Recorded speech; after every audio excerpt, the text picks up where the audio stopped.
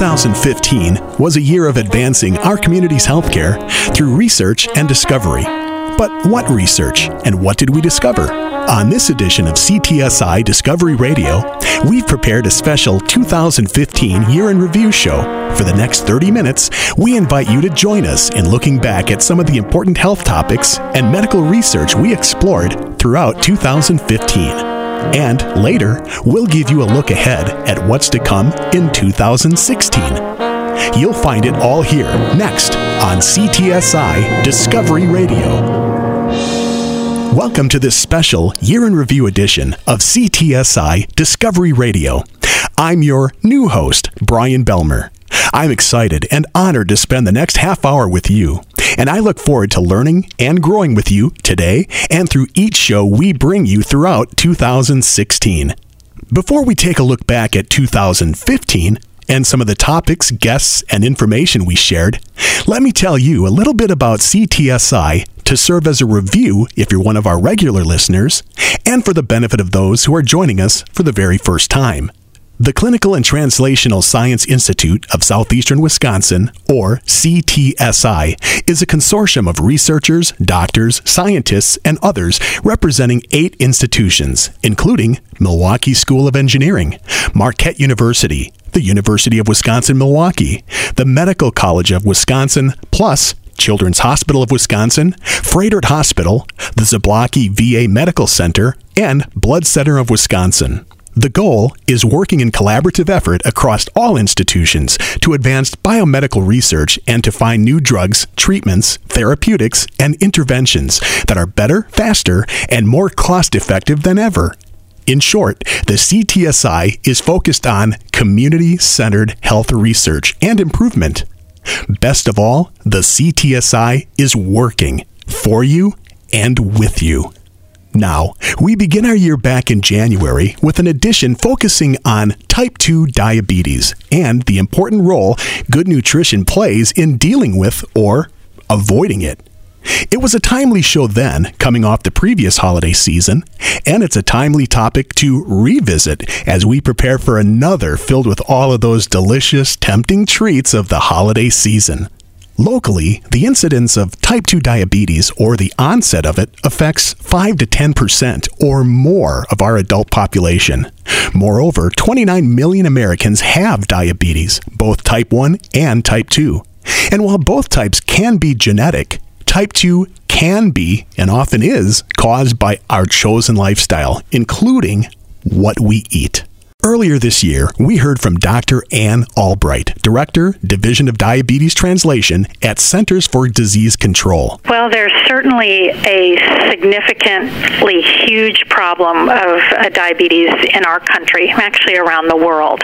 We now have over 29 million people with diabetes. That's type 1 and type 2, and there are a few other forms of diabetes that are included in that number, but that's actually 9.3% of the U.S. population. So lots of people with diabetes, and over the last couple of decades, we've been seeing a significant increase in the new cases of diabetes.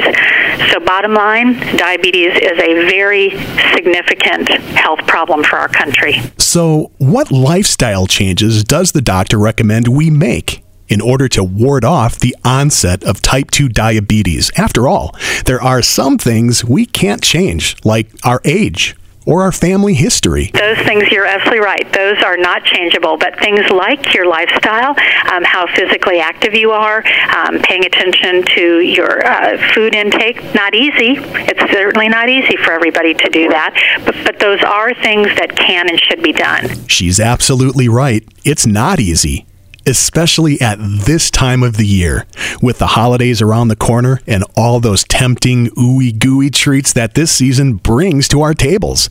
Well, I'm certainly not a doctor, but I can give you some advice anyway. Moderation, my friends. Once again, our thanks to Dr. Ann Albright, Director, Division of Diabetes Translation at the Centers for Disease Control, who joined us on the show earlier this year to talk about diabetes and, in particular, type 2 diabetes. We continue our special Year in Review edition of CTSI Discovery Radio. I'm your host, Brian Belmer. Back in March of this year, former Wisconsin Badgers football star Chris Borland shocked the sports world by announcing that he was retiring from the NFL at the age of just 24 and playing just one season of professional football. The reason? His deep concern about the long-term effects of repetitive head trauma.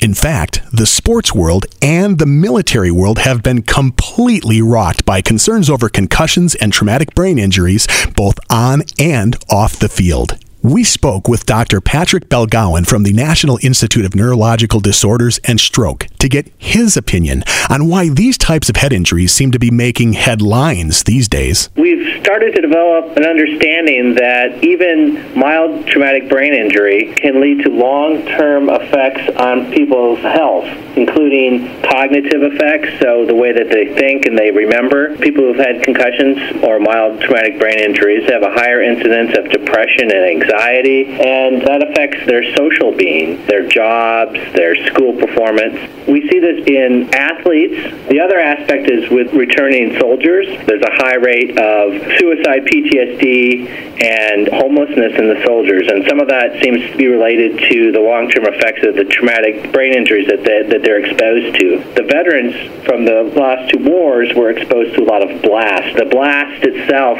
produces waves that go through your skull and shake your brain and contort your brain and have the same effect as a concussion. Also on the topic, we reached out to Dr. Michael McCray from the Medical College of Wisconsin, a leader in the field of traumatic brain injury, or TBI, research for over 20 years. Dr. McCray says it's no coincidence that the topic of concussions and traumatic brain injuries is at the forefront of community-centered health concerns. This is a topic that literally has gone from total obscurity to dining room household discussion in a matter of roughly a decade. Certainly, individuals on the street and in the general population have been sustaining traumatic brain injuries forever, as long as civilization has been around. But this topic really was not on anybody's radar until it made its way into sports and the military. So if we think about the sports setting, really it was around the mid-1990s where some high-profile athletes started to come forward and expressing their concerns about their perceived effects from concussion exposure. And then over the past 10 years or more, international conflicts and our U.S. military service members involved, and then it became a topic of great interest and concern inside the military, and now those two corners of the world, sports and Department of Defense, have combined on a number of efforts in hopes of advancing the science that would then provide an evidence-based approach to the diagnosis, assessment, management, and return to activity after traumatic brain injury. Dr. McCray also shared with us what exactly the effects of traumatic brain injury are that can delay and, in severe cases, deny someone's return to work or play. There's a spectrum or a continuum of severity to moderate and severe forms of brain injury, and what we know for certain is that the risk of long-term consequences from injury really are largely dependent on the acute severity. So, for instance, the individual who has 30 days of coma, broad evidence of structural brain damage on CAT scan or MRI is really at risk of long-term or permanent impairments resulting from their injury. At the other end of the continuum, as I mentioned, the person who has a slight concussion at the family picnic usually has a complete recovery within a matter of days without any medical intervention whatsoever, and they return to work, they return to school, they return to athletics without problem. In the middle is a moderately severe grade of injury where there's a number of factors that can influence recovery and outcome. And then what we're learning more recently is the potential risks associated with repetitive injury, even milder forms that could have a piling on effect. That's Dr. Michael McCray of the Medical College of Wisconsin from our show in March when we focused on concussions and traumatic brain injuries, part of the special year in review edition of CTSI Discovery Radio. As we continue our year in review, we'll reflect on what we learned about skin cancer and melanoma prevention, immunization awareness, plus we'll share information about how you can get involved in important clinical research right here in our community. It's all coming up next as CTSI Discovery Radio continues.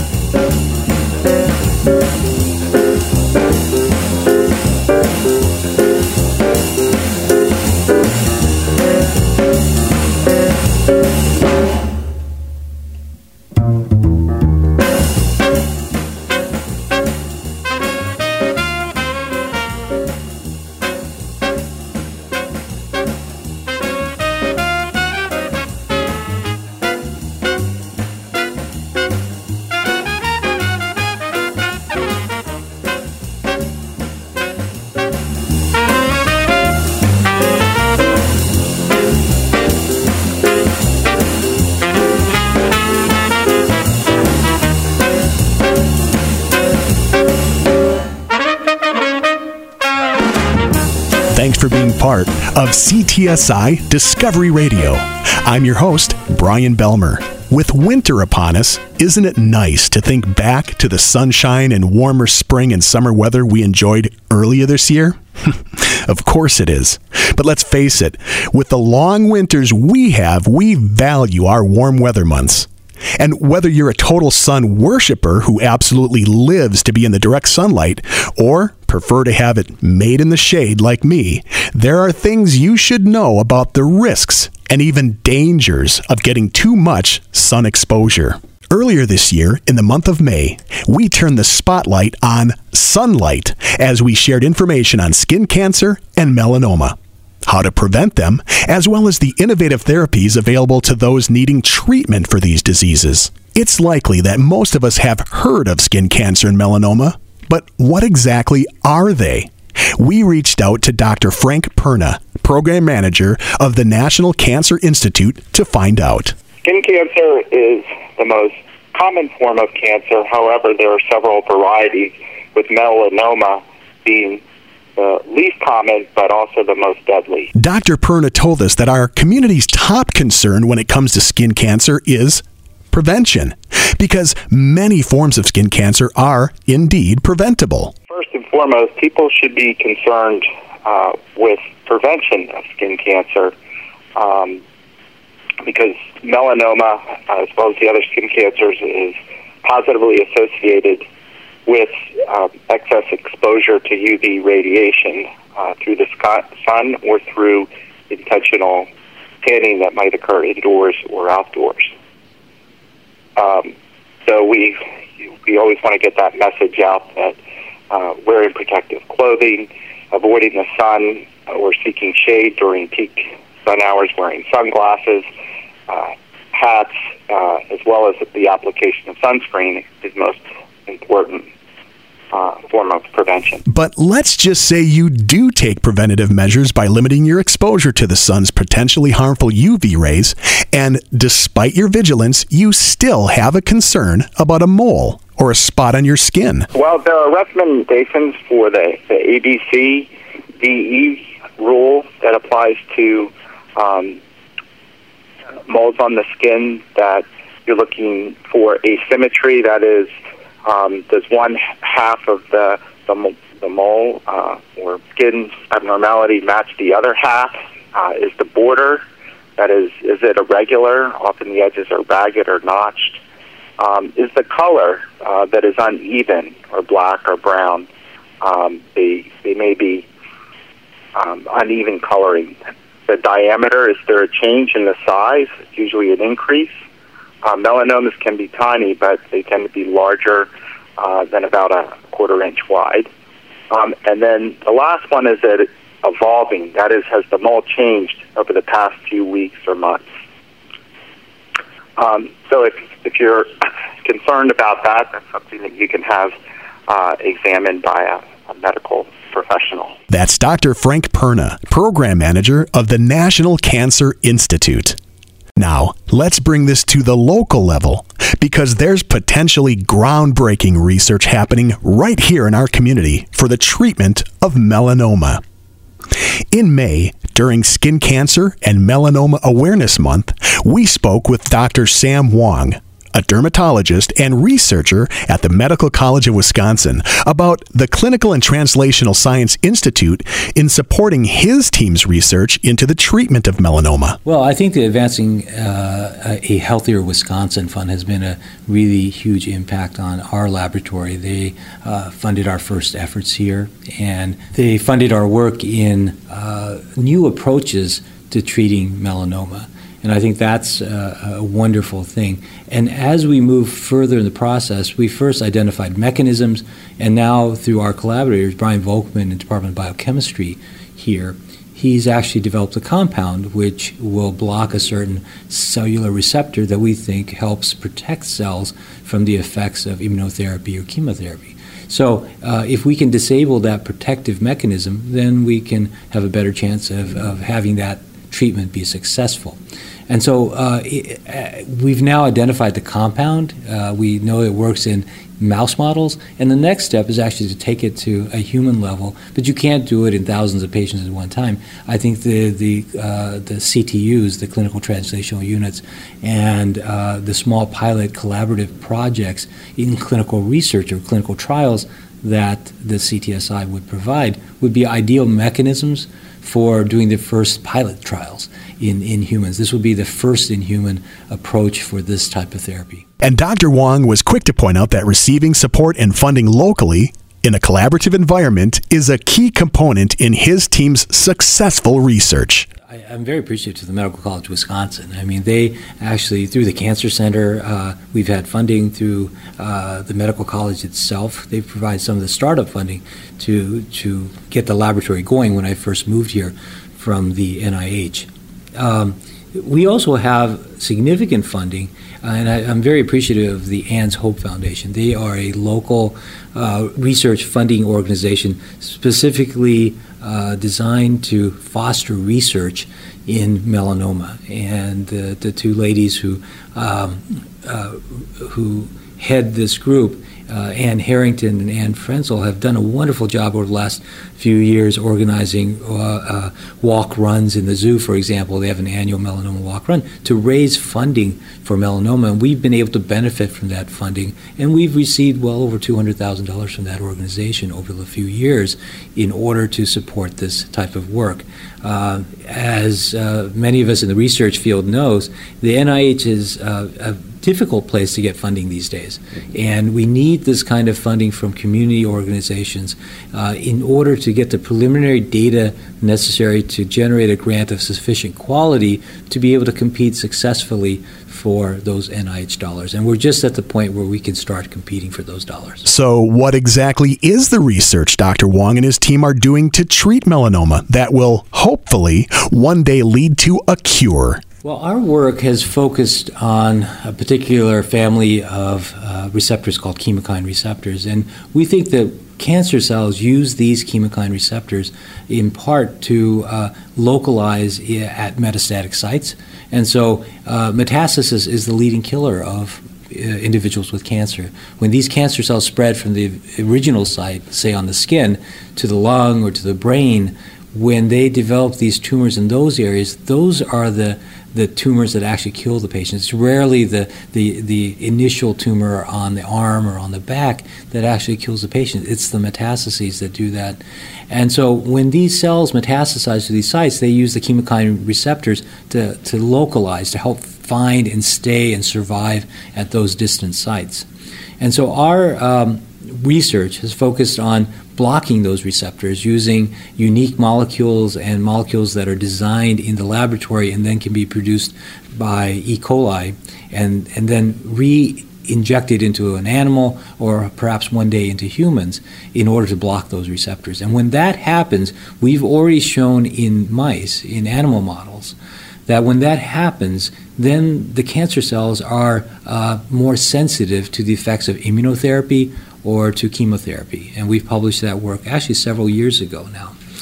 And we believe that the new generation of therapeutics that are targeted at melanoma, for example, they work, but many of them lose efficacy or in some cases, the cancer cells themselves can change in a way to make them invisible to the immune system. And so what we're hoping is by using these drugs at the same time you're delivering the immunotherapy or the chemotherapy, you are making the cancer cells particularly sensitive to those agents, and that you'll get better treatment, you'll get more shrinkage of the tumors, for example, at those metastatic sites than you otherwise would, and perhaps prevent resistance to these medications. And so that's our goal, and over the next few years, and with the help of organizations like Ann's Hope, we hope to get that initial pilot data, and I think the CTSI would actually provide some unique resources to allow us to be able to do that type of pilot clinical research. The CTSI is behind you, Doctor, 100%. That's Dr. Sam Wong, dermatologist and researcher at Medical College of Wisconsin. Up next on CTSI Discovery Radio, our special Year in Review takes a look back to our edition from August. As the fall season was rapidly approaching a few months ago, for many people, thoughts turned to getting kids ready to go back to school. Perhaps some children needed an immunization before they went back in order to keep them healthy throughout the school year. But what about adults? Do our immunizations end once our school days end? Or should we be getting immunized throughout our lifetime, including our adult years? We looked at each of these questions and more as part of our show during National Immunization Awareness Month earlier this year. And we didn't have to look very far for answers as we turned to Dr. Rodney Willoughby, a pediatrician and renowned infectious disease specialist at Children's Hospital of Wisconsin. Now, we've all heard of vaccinations, right? In fact, we've all had them. But what exactly is a vaccine? Dr. Willoughby explains.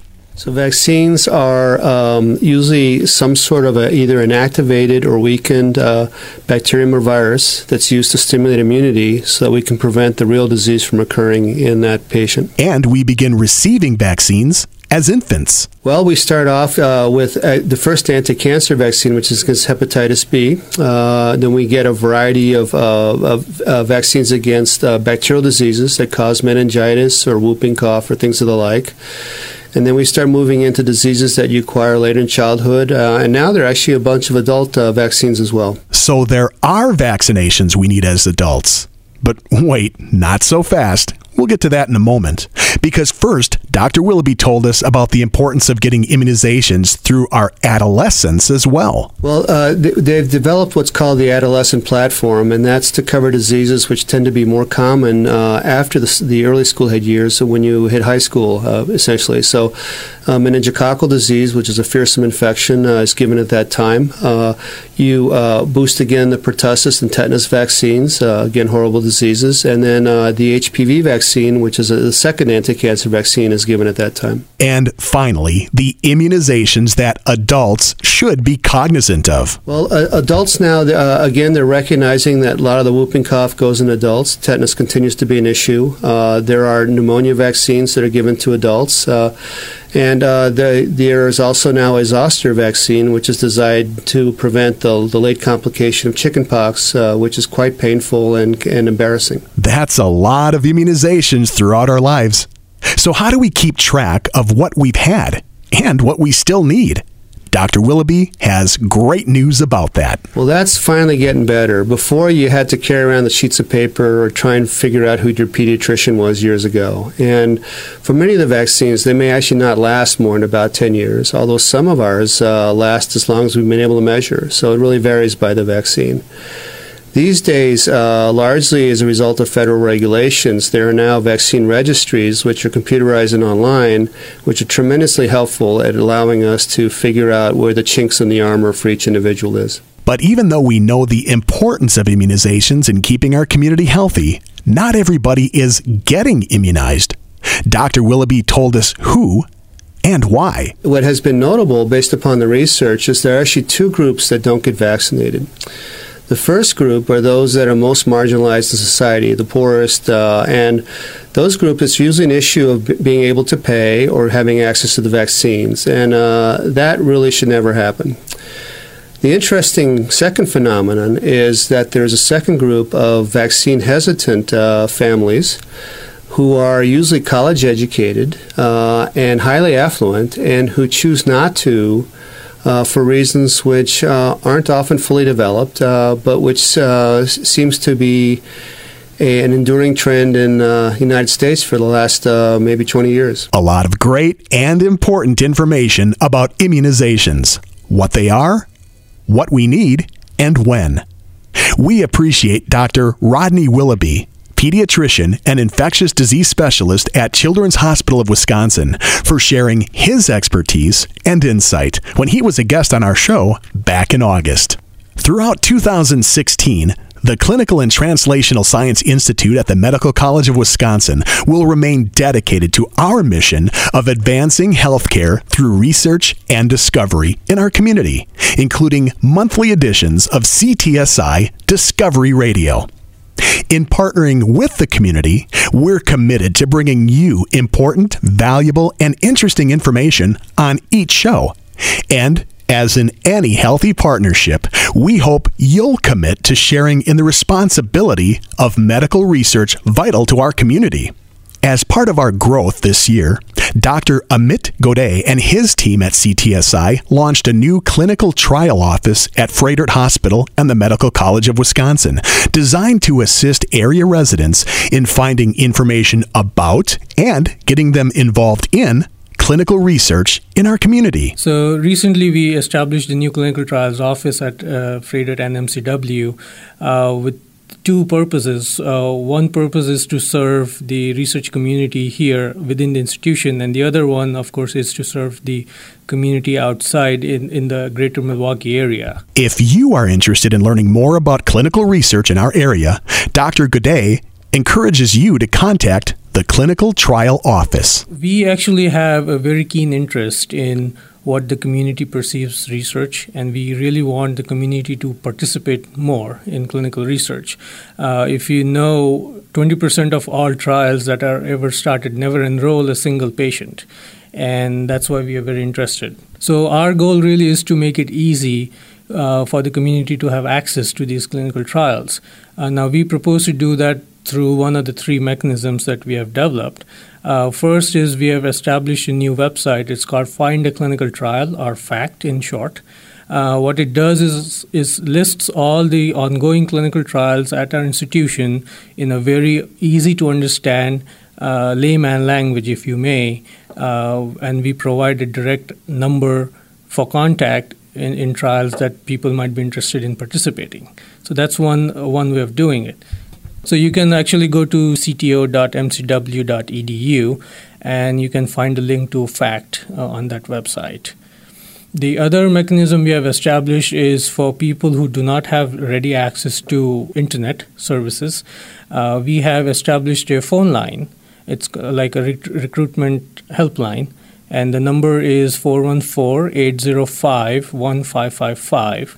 And anyone can call in on this number and express interest in whatever conditions they want, and we will be able to provide them with a list of trials and their corresponding contact numbers, and it's then up to the participants to go and enroll if they feel like, or contact them for more information. Once again, if you wish to contact the Clinical Trial Office to find out about local clinical research, call them at 414-805-1555 or visit their website at cto.mcw.edu and look for the link for Find a Clinical Trial, or FACT. The CTSI encourages more people in the community to commit to participating in clinical research. As Dr. Godet points out, 20% of clinical trials never enroll a single participant.